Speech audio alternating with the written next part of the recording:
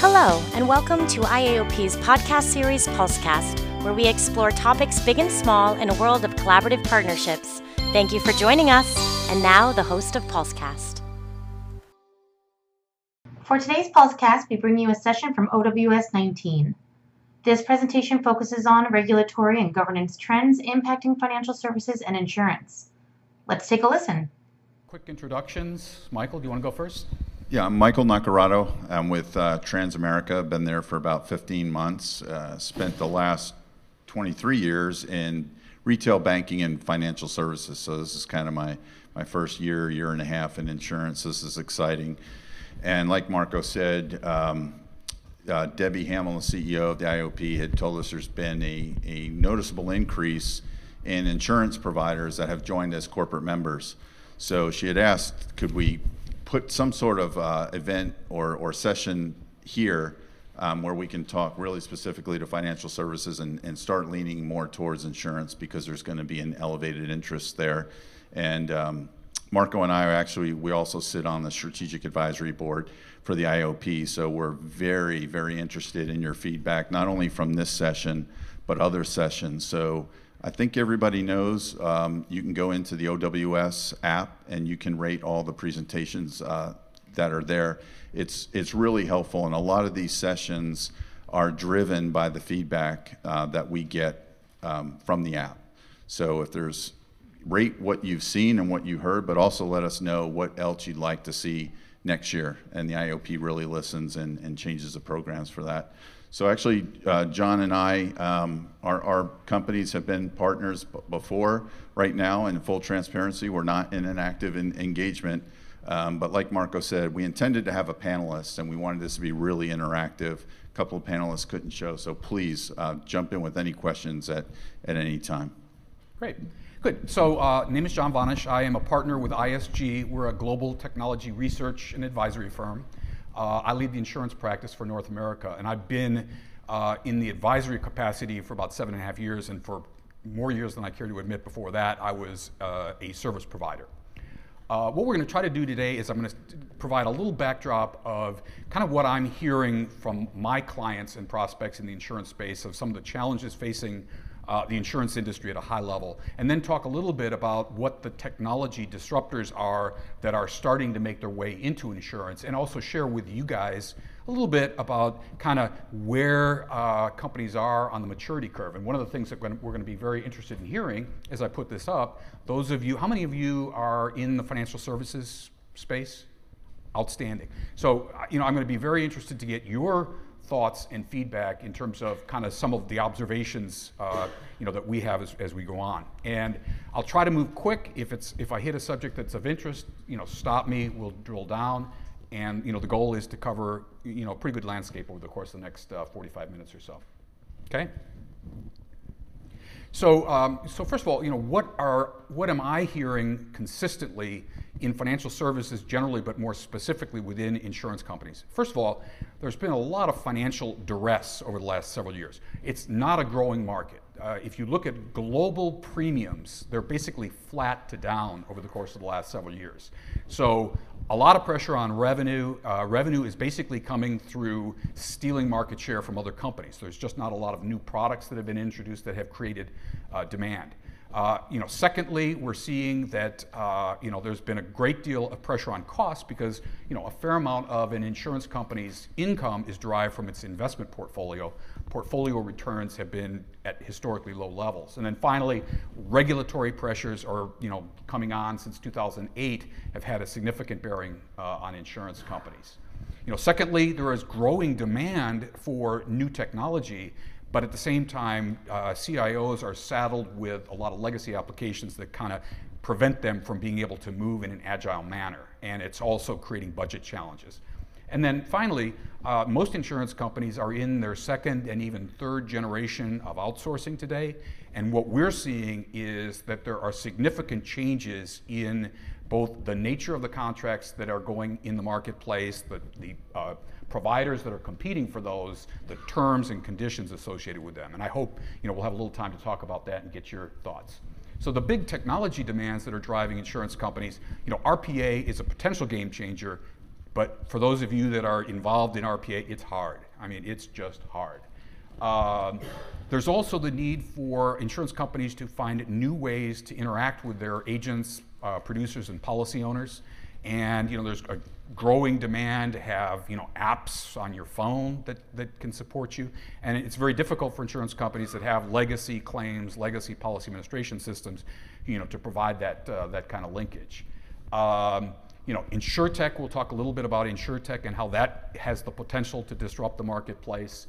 And then, certainly information security is a high priority. Fraud detection has become a much more important aspect in the insurance space.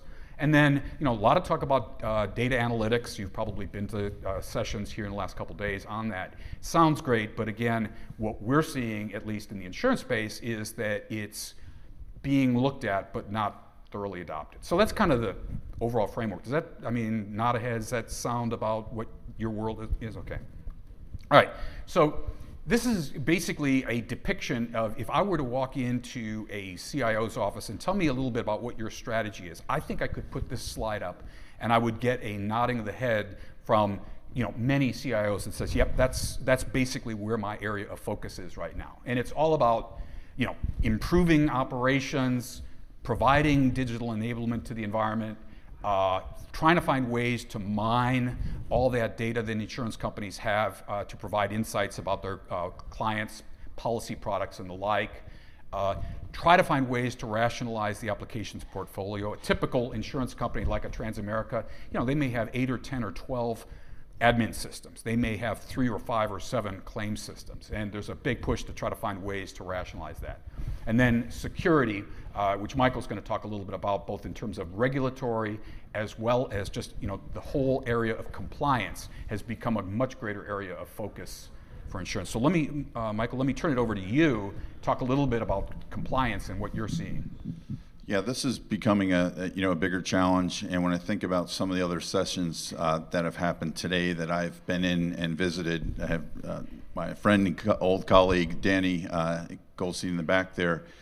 He had come to the session, right, Dan, and said, "Hey, we've got some challenges around GDPR." Gosh, I sat in this session and wow, light bulbs went off and found some solutions. So again, we wanted this to be interactive. If anyone has any best practices, that's what we want to do is share. A couple notes that I wrote down that you had triggered. We've had a lot of talks about cybersecurity too, and a really poignant point that was made this morning with the state of Georgia is data information security actually starts with physical security, right? We were talking with one of the gentlemen before the session. He says something as simple as just putting a lock on the door. That's one of the first steps to physical and data security. So doing site visits, we know a lot of us have gotten pushback on doing site visits, especially offshore.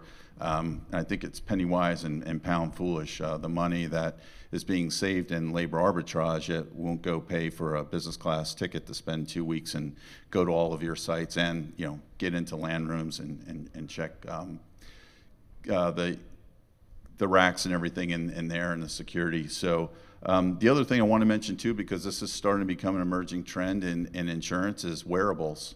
Right? We have insurance companies now that are kind of like, Geico. You put that thing in your car and your rates are reduced by how safe you drive. Insurance companies are starting to say, all right, what about wearables? Well, now when we have the GDPR and we've got the California Consumer Privacy Act, right?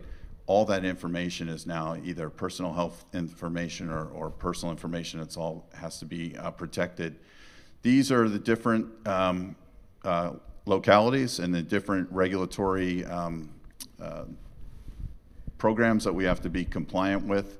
Another element of this, we want to have on our panel is some folks from multinational insurance companies, right? Some of us here in the U.S., we have global headquarter policies that we have to comply with, but we have to have the ability to localize them, here in the U.S. or the regions, or in insurance, New York Department of Financial Services, right? Very specific regulations by state.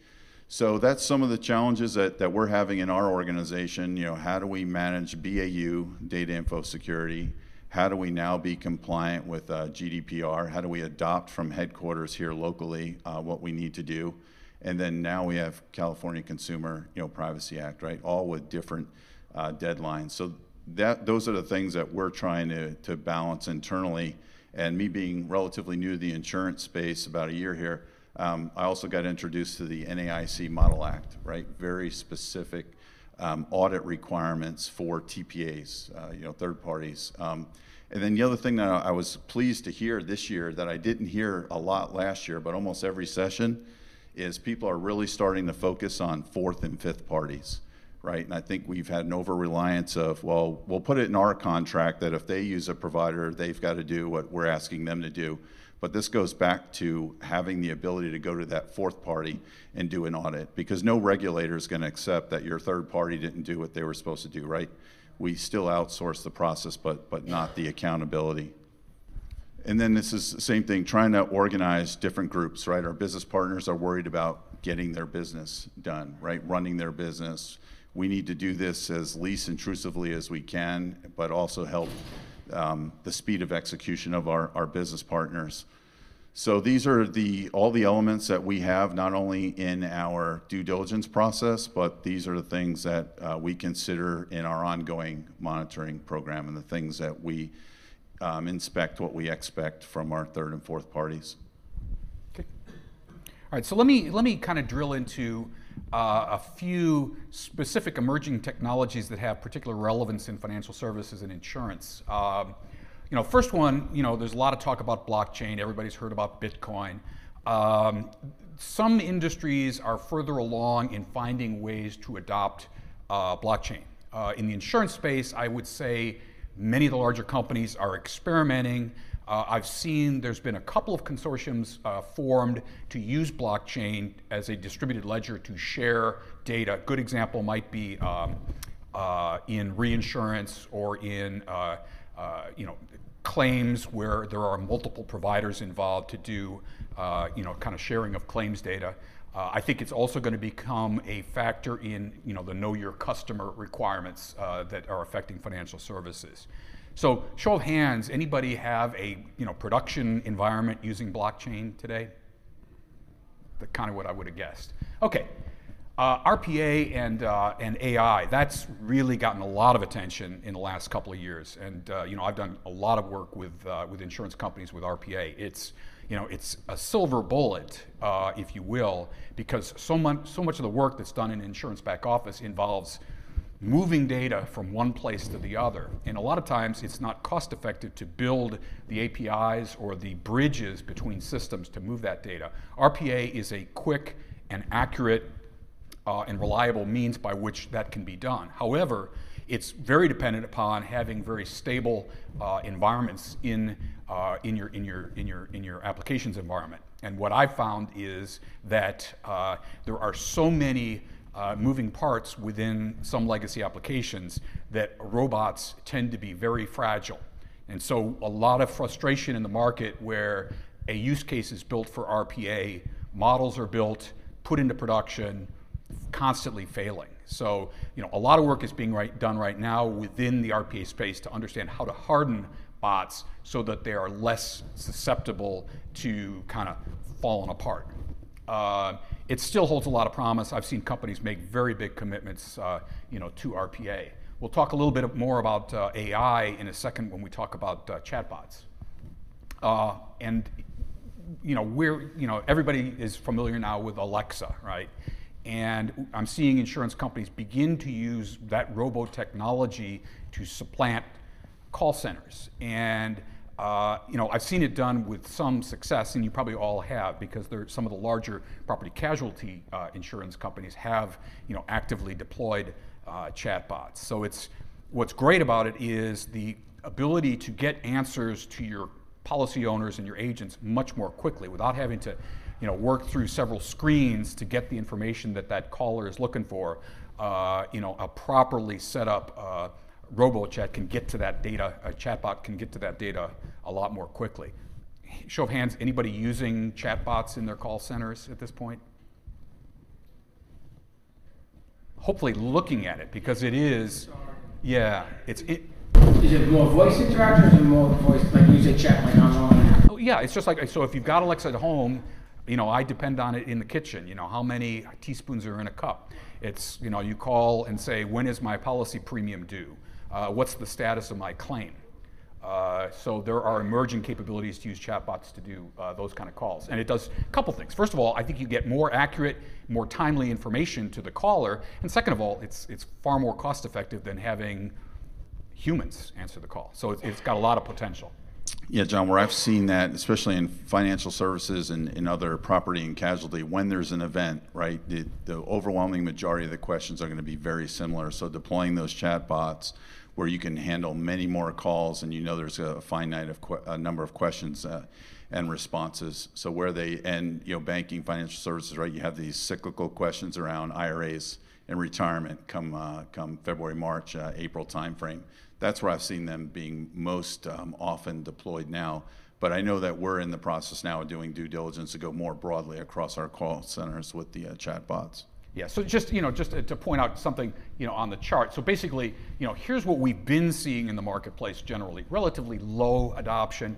What we're seeing as far as the trend towards adoption, in most of these cases, it's moving kind of toward the medium rate. And I think that over the next 3 years, we'll see some of this accelerate. Because frankly, the underlying technologies are still pretty nascent. The companies that are providing those to the market are companies that may not have the size or scale that a big insurance company is used to contracting with. So, there's some challenges that will kind of prevent adoption from accelerating too quickly. Predictive analytics, this is mining big data to find trends, to identify, potential patterns that may lead to a ability to track fraud, reduce fraudulent claims, also to better understand the demographics of your potential policy owners, to understand how to better go after certain markets that might be more productive for your products. Also, arming your agents or producers with better information about what the demographics of your business really look like. Drones, pretty much confined right now in the property casualty space. Very limited adoption so far. You've probably seen or heard examples where they might be used for inspections of properties for damage. It's a whole lot easier to send a drone up, fly around the roof of a house to look for hail damage than it is to put a human on a ladder. So I think that that's something that's being looked at now, and I think we're going to start to see wider adoption of that. But there's also some other, interesting, IOP, internet applications that I think we're going to start to see. I was talking to somebody the other day who is very focused on installing sensors in buildings to prevent loss as opposed to react to loss. And we'll talk a little bit about InsurTech in a minute, and I think that's where you're going to start to see some emerging capabilities using the Internet of Things to actually reduce claims liability. And then social media, I think to one extent or another, companies are trying to find out how to take advantage of all the communication that's taking place with social media, both to understand the perceptions of your company, to quickly identify whether there's negative feedback out there that you need to be able to respond to, and also to better understand how to promote and position products in the marketplace. So let me pause. I see some nodding of heads. These are all things that are on your radar screen to an extent as you kind of look at technology and sourcing. Is anyone using predictive analytics as a retention tool, trying to predict attrition? That's where in banking specifically, I've seen this used even 2, 3, 4 years ago, where they will take customers that have left the bank and look at their attributes, what they had done 6, 10, 12 months before they left, and then run the rest of their customer base to see who was displaying those, what they consider early indicators of potential attrition, then having a reach out call just to see how the relationship was going. So they've had success in decreasing their attrition numbers by looking at those customer habits and activities of those who've left. Yeah. So, just an interesting side point. I'll talk a little bit more about specifically how this relates to sourcing. But, if you think about it, most all the providers you're talking to here over the last couple of days are making investments in all of these capabilities. What I find kind of interesting, however, is that with my existing clients, they are not finding that their providers are, proactively bringing, innovative ideas to the table. And I'm going to talk a little bit about how I believe that the approach towards sourcing needs to change to ensure that you are getting the benefit of these new and emerging technologies and you're seeing how they might apply to your business.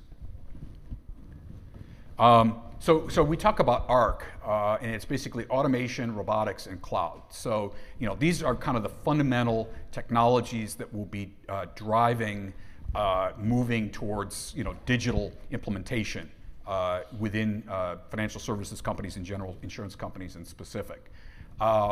So when you look at we've talked about RPA. The application of RPA is across the board within a typical insurance company. It can be in the new business arena. It can be in the underwriting area. It can be in the claims area, and even in the compliance area for being able to organize and analyze data. So I think RPA will continue to be a major area of focus. AI, I think, is also going to artificial intelligence, machine learning. I think we're going to start to see that being applied more. And I've seen some really interesting work using machine learning to take kind of the documents that would typically come into an insurance company that today may need to be keyed into a system, and using smart technology to begin to train your systems to be able to read those documents, whether they be PDFs or handwritten or fax, and actually with a higher and higher degree of accuracy convert those into digital form to be entered into systems. And I think there's a lot of benefit from a cost, accuracy, and timeliness manner that's going to bring. And then in the back office side of IT, automation is going to do a lot to reduce the amount of service ticket activity that IT organizations have to support. And the benefit of that is going to be lower cost, faster resolution of user tickets in IT, which then will fund investment in some of these other technologies that are going to bring greater value to the business. And then cloud has been something that I would say has been fairly widely adopted across other industries, not so much really in insurance. I'm seeing it more as a solution as a service. So for example, your CRM now as a service, and it's cloud-based. You might have your ERP, your HR systems as a service, Workday and the like. The problem is, your core systems don't necessarily lend themselves well toward the cloud, especially if you have mainframe-based policy administration systems. You have to have those systems very closely linked to your surround systems, and it's not practical sometimes to put those surround systems in the cloud if you're anchored to a mainframe. So, several insurance companies I'm aware of have 5- and 10-year plans to get off the mainframe, and the problem is it's just risky and expensive. Thoughts? In some cases, you've got a mainframe provider who's the 800-pound gorilla. How do you overcome that? Well, that's a great question. I mean, so first of all, if you had asked me that 10 years ago, I would say, well, if you're using provider A, you can go to provider B. If you're using B, you can go back to A. The world of providers that are available and the means by which you can have those services delivered are a lot different now.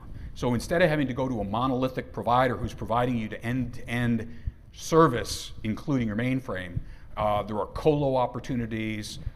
There are hosted mainframe opportunities available from a whole host of new providers that have emerged within the last 5 years. So the dependency on that that 800-pound gorilla is diminishing. That said,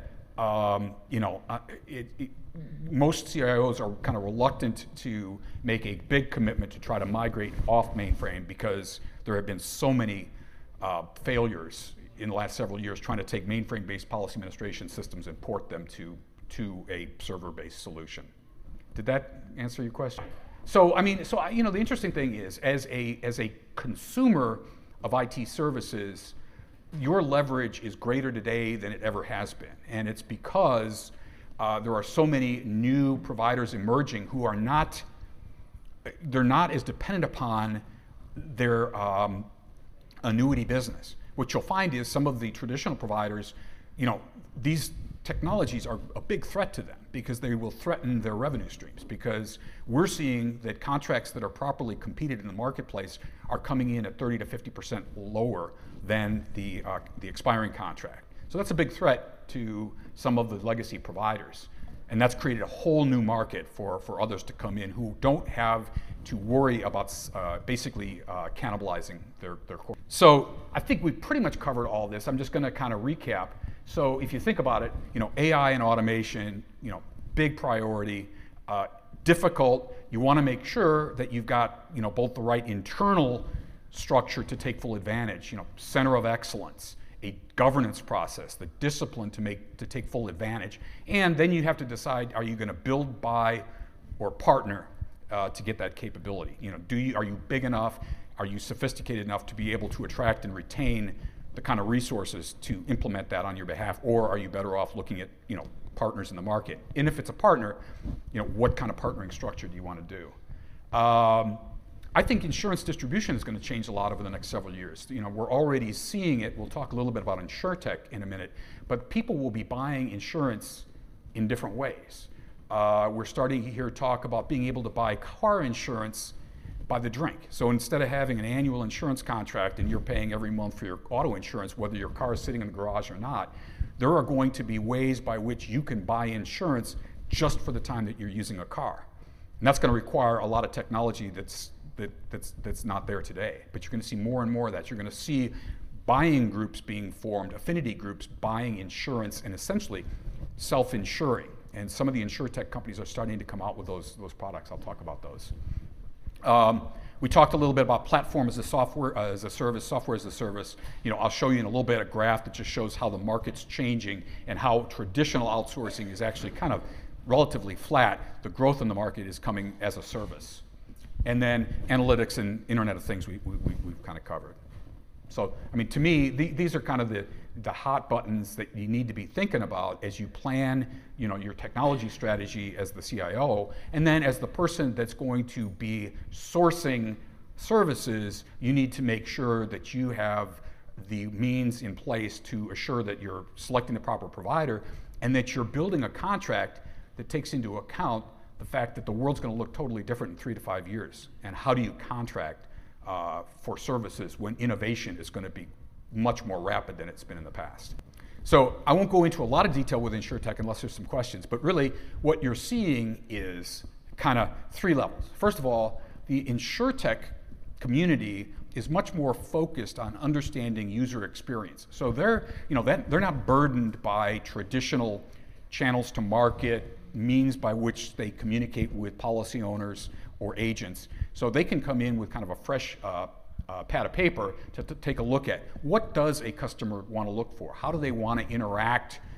How do they want to buy insurance? How do they want to process a claim? How do they want to get answers? So you're seeing that they come in kind of on the front end with a different approach, and they've got a blank slate. They're not burdened by the legacy applications that many of the big insurance companies have. So what are the technologies that they're applying? All the ones we just talked about. And what's that going to mean? From the insurance company's perspective, the ones that adopt this most quickly are the ones that are going to be in the best position to steal market share.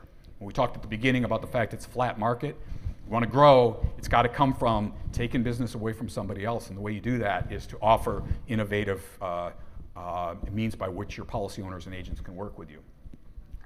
It's also going to help in terms of reducing IT costs over time, simplifying the IT environment, and maybe making it more practical to think about getting off the mainframe in a shorter period of time.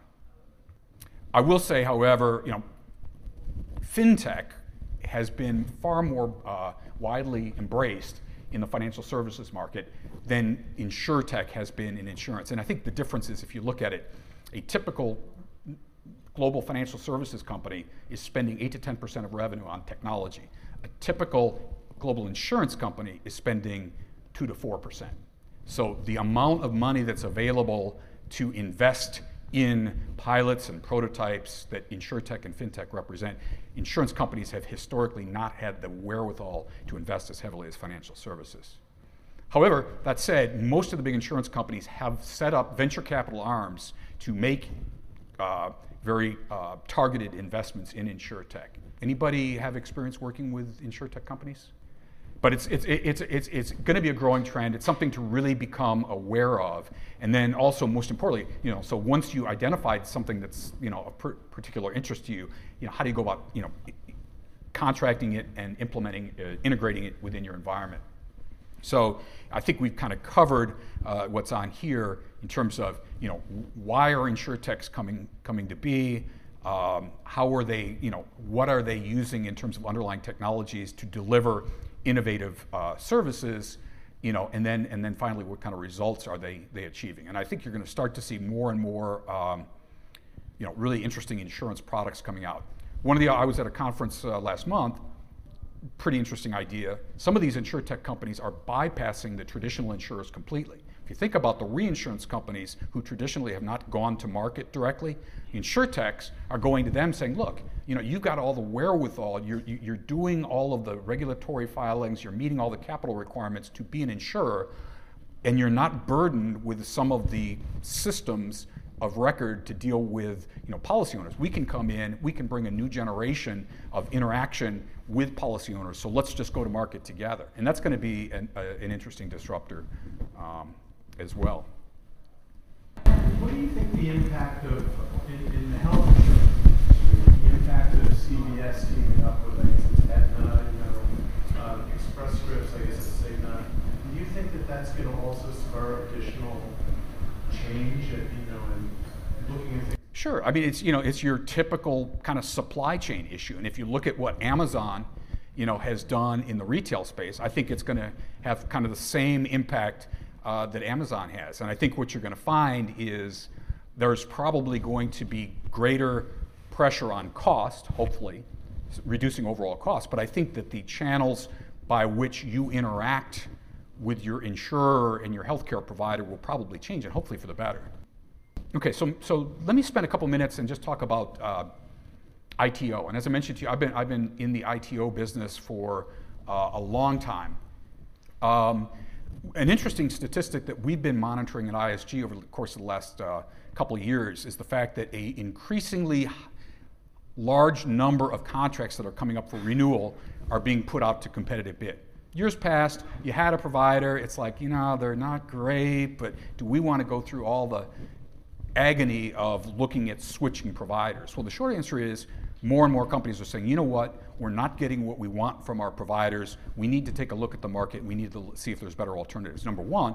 And number two, maybe we've been outsourcing for 2-3 generations now, and we as a company are more mature. We've got a more mature VMO. We've got a more mature governance model. We have a more sophisticated retained organization. We can manage multiple providers. So instead of going with that monolithic 800-pound gorilla, I'm going to go and get best of breed. I'm going to find the absolute best company to run my data center. I'm going to find the best company to operate my policy administration systems. I'm going to find the best company who can help me to implement RPA and manage in a multi-provider ecosystem. So the RFPs that I'm helping to put out to market now, increasingly we're broadening the net in terms of the providers we're reaching out to, and increasingly we're seeing that it's going to be multi-provider awards as opposed to the single outsourcing contract that we've seen in the past. So what we're seeing is when things do go out for competitive bid, about 2/3 of the time now and growing, what we're seeing is that the incumbents are losing all or part of their scope. And that's a big change from where we were 5 or 10 years ago. And part of the fact is that A, there's more competitors out there to choose from. B, the pain associated with transition is diminishing because these companies are getting better and better at doing it. The knowledge transfer is a far more mature process than it was before. So, and again, what we're seeing is the traditional outsourcing business, and this is a little out of date, but it's probably accelerating now. The traditional outsourcing business is kind of flat to shrinking overall market. And what's growing is the as a service. So you're seeing more of the cloud-based providers, the Amazons, the Azures, and so forth, stepping in and providing sourcing solutions as a service. Does this ring true? One of the approaches that we're taking in maturity progression is we just, about 18 months ago, finally got in place a new MSA and a bunch of other contract structures underneath it. We're taking the same approach, what you're talking about here, just to refresh everything, but we're also using that as a vehicle to force the provider to the table to come to grips with the new terms. That's right, yeah. And so one of the things we as ISG, we do a lot of work trying to figure out what's best practice for codifying innovation. You know, I told you that the pace of change is going to just accelerate. So, you know, the days of a 10-year contract are just over. You know, it's a 3 to 5 year contract. But even within that 3 to 5 years, how do you ensure that your incumbent doesn't become complacent? How do you make sure that when a new technology comes out, that they're going to bring that to you and you don't have to force them? And you've got an easy mechanism within that MSA or within that SOW to accommodate change. Okay. From a regulatory and compliance standpoint, right, this is the opportunity when you're redoing your MSAs is traditionally our third parties always took direction from us on what they needed to do to be compliant with the changing regulatory environment. I'm seeing a strong trend where we're putting that responsibility. I mean, we can never outsource the accountability, but the responsibility on the third and fourth parties to know and understand and stay current with the changing U.S. and European regulatory environment. Yeah. Into the contracts. And I think our lawyers are a lot more open to hear from the providers now, more than they used to be too. It was always like, do as we say. And now when they come back with feedback, they're definitely open to go, okay, we'll use your template versus ours and that stuff. You know, especially if they prove expertise. yeah, and, nothing's better than keeping that process competitive because you'll get the best of both worlds that way. So, what we're seeing here, and I'll talk a little bit about BPO in a second, is we're seeing, that strong move away from FTE-based staff augmentation and usage-based to outcome-based managed service. So, where 5 years ago that was probably a third of the market, it's probably over half and growing to be 2/3. So move from kind of consumption to outcome. And then the second thing is risk transfer. So I'm seeing a great deal more transfer of risk from the buyer to the provider. And I think those are good things because I think it gets the provider to have the same motivations that you do. So they don't want to put their thumb on the scale in order to increase revenue. They're going to be motivated to find ways to improve. And that's a big change that's occurred in the market. That's a byproduct of the industry and the maturity continuum, right? As individual organizations get more mature in their programs, they have a higher risk tolerance, right? Where and when the provider demonstrates that competency and that ability, and they care just as much about those cybersecurity and other things as we do, I think that's all part of your maturity continuum. Yeah.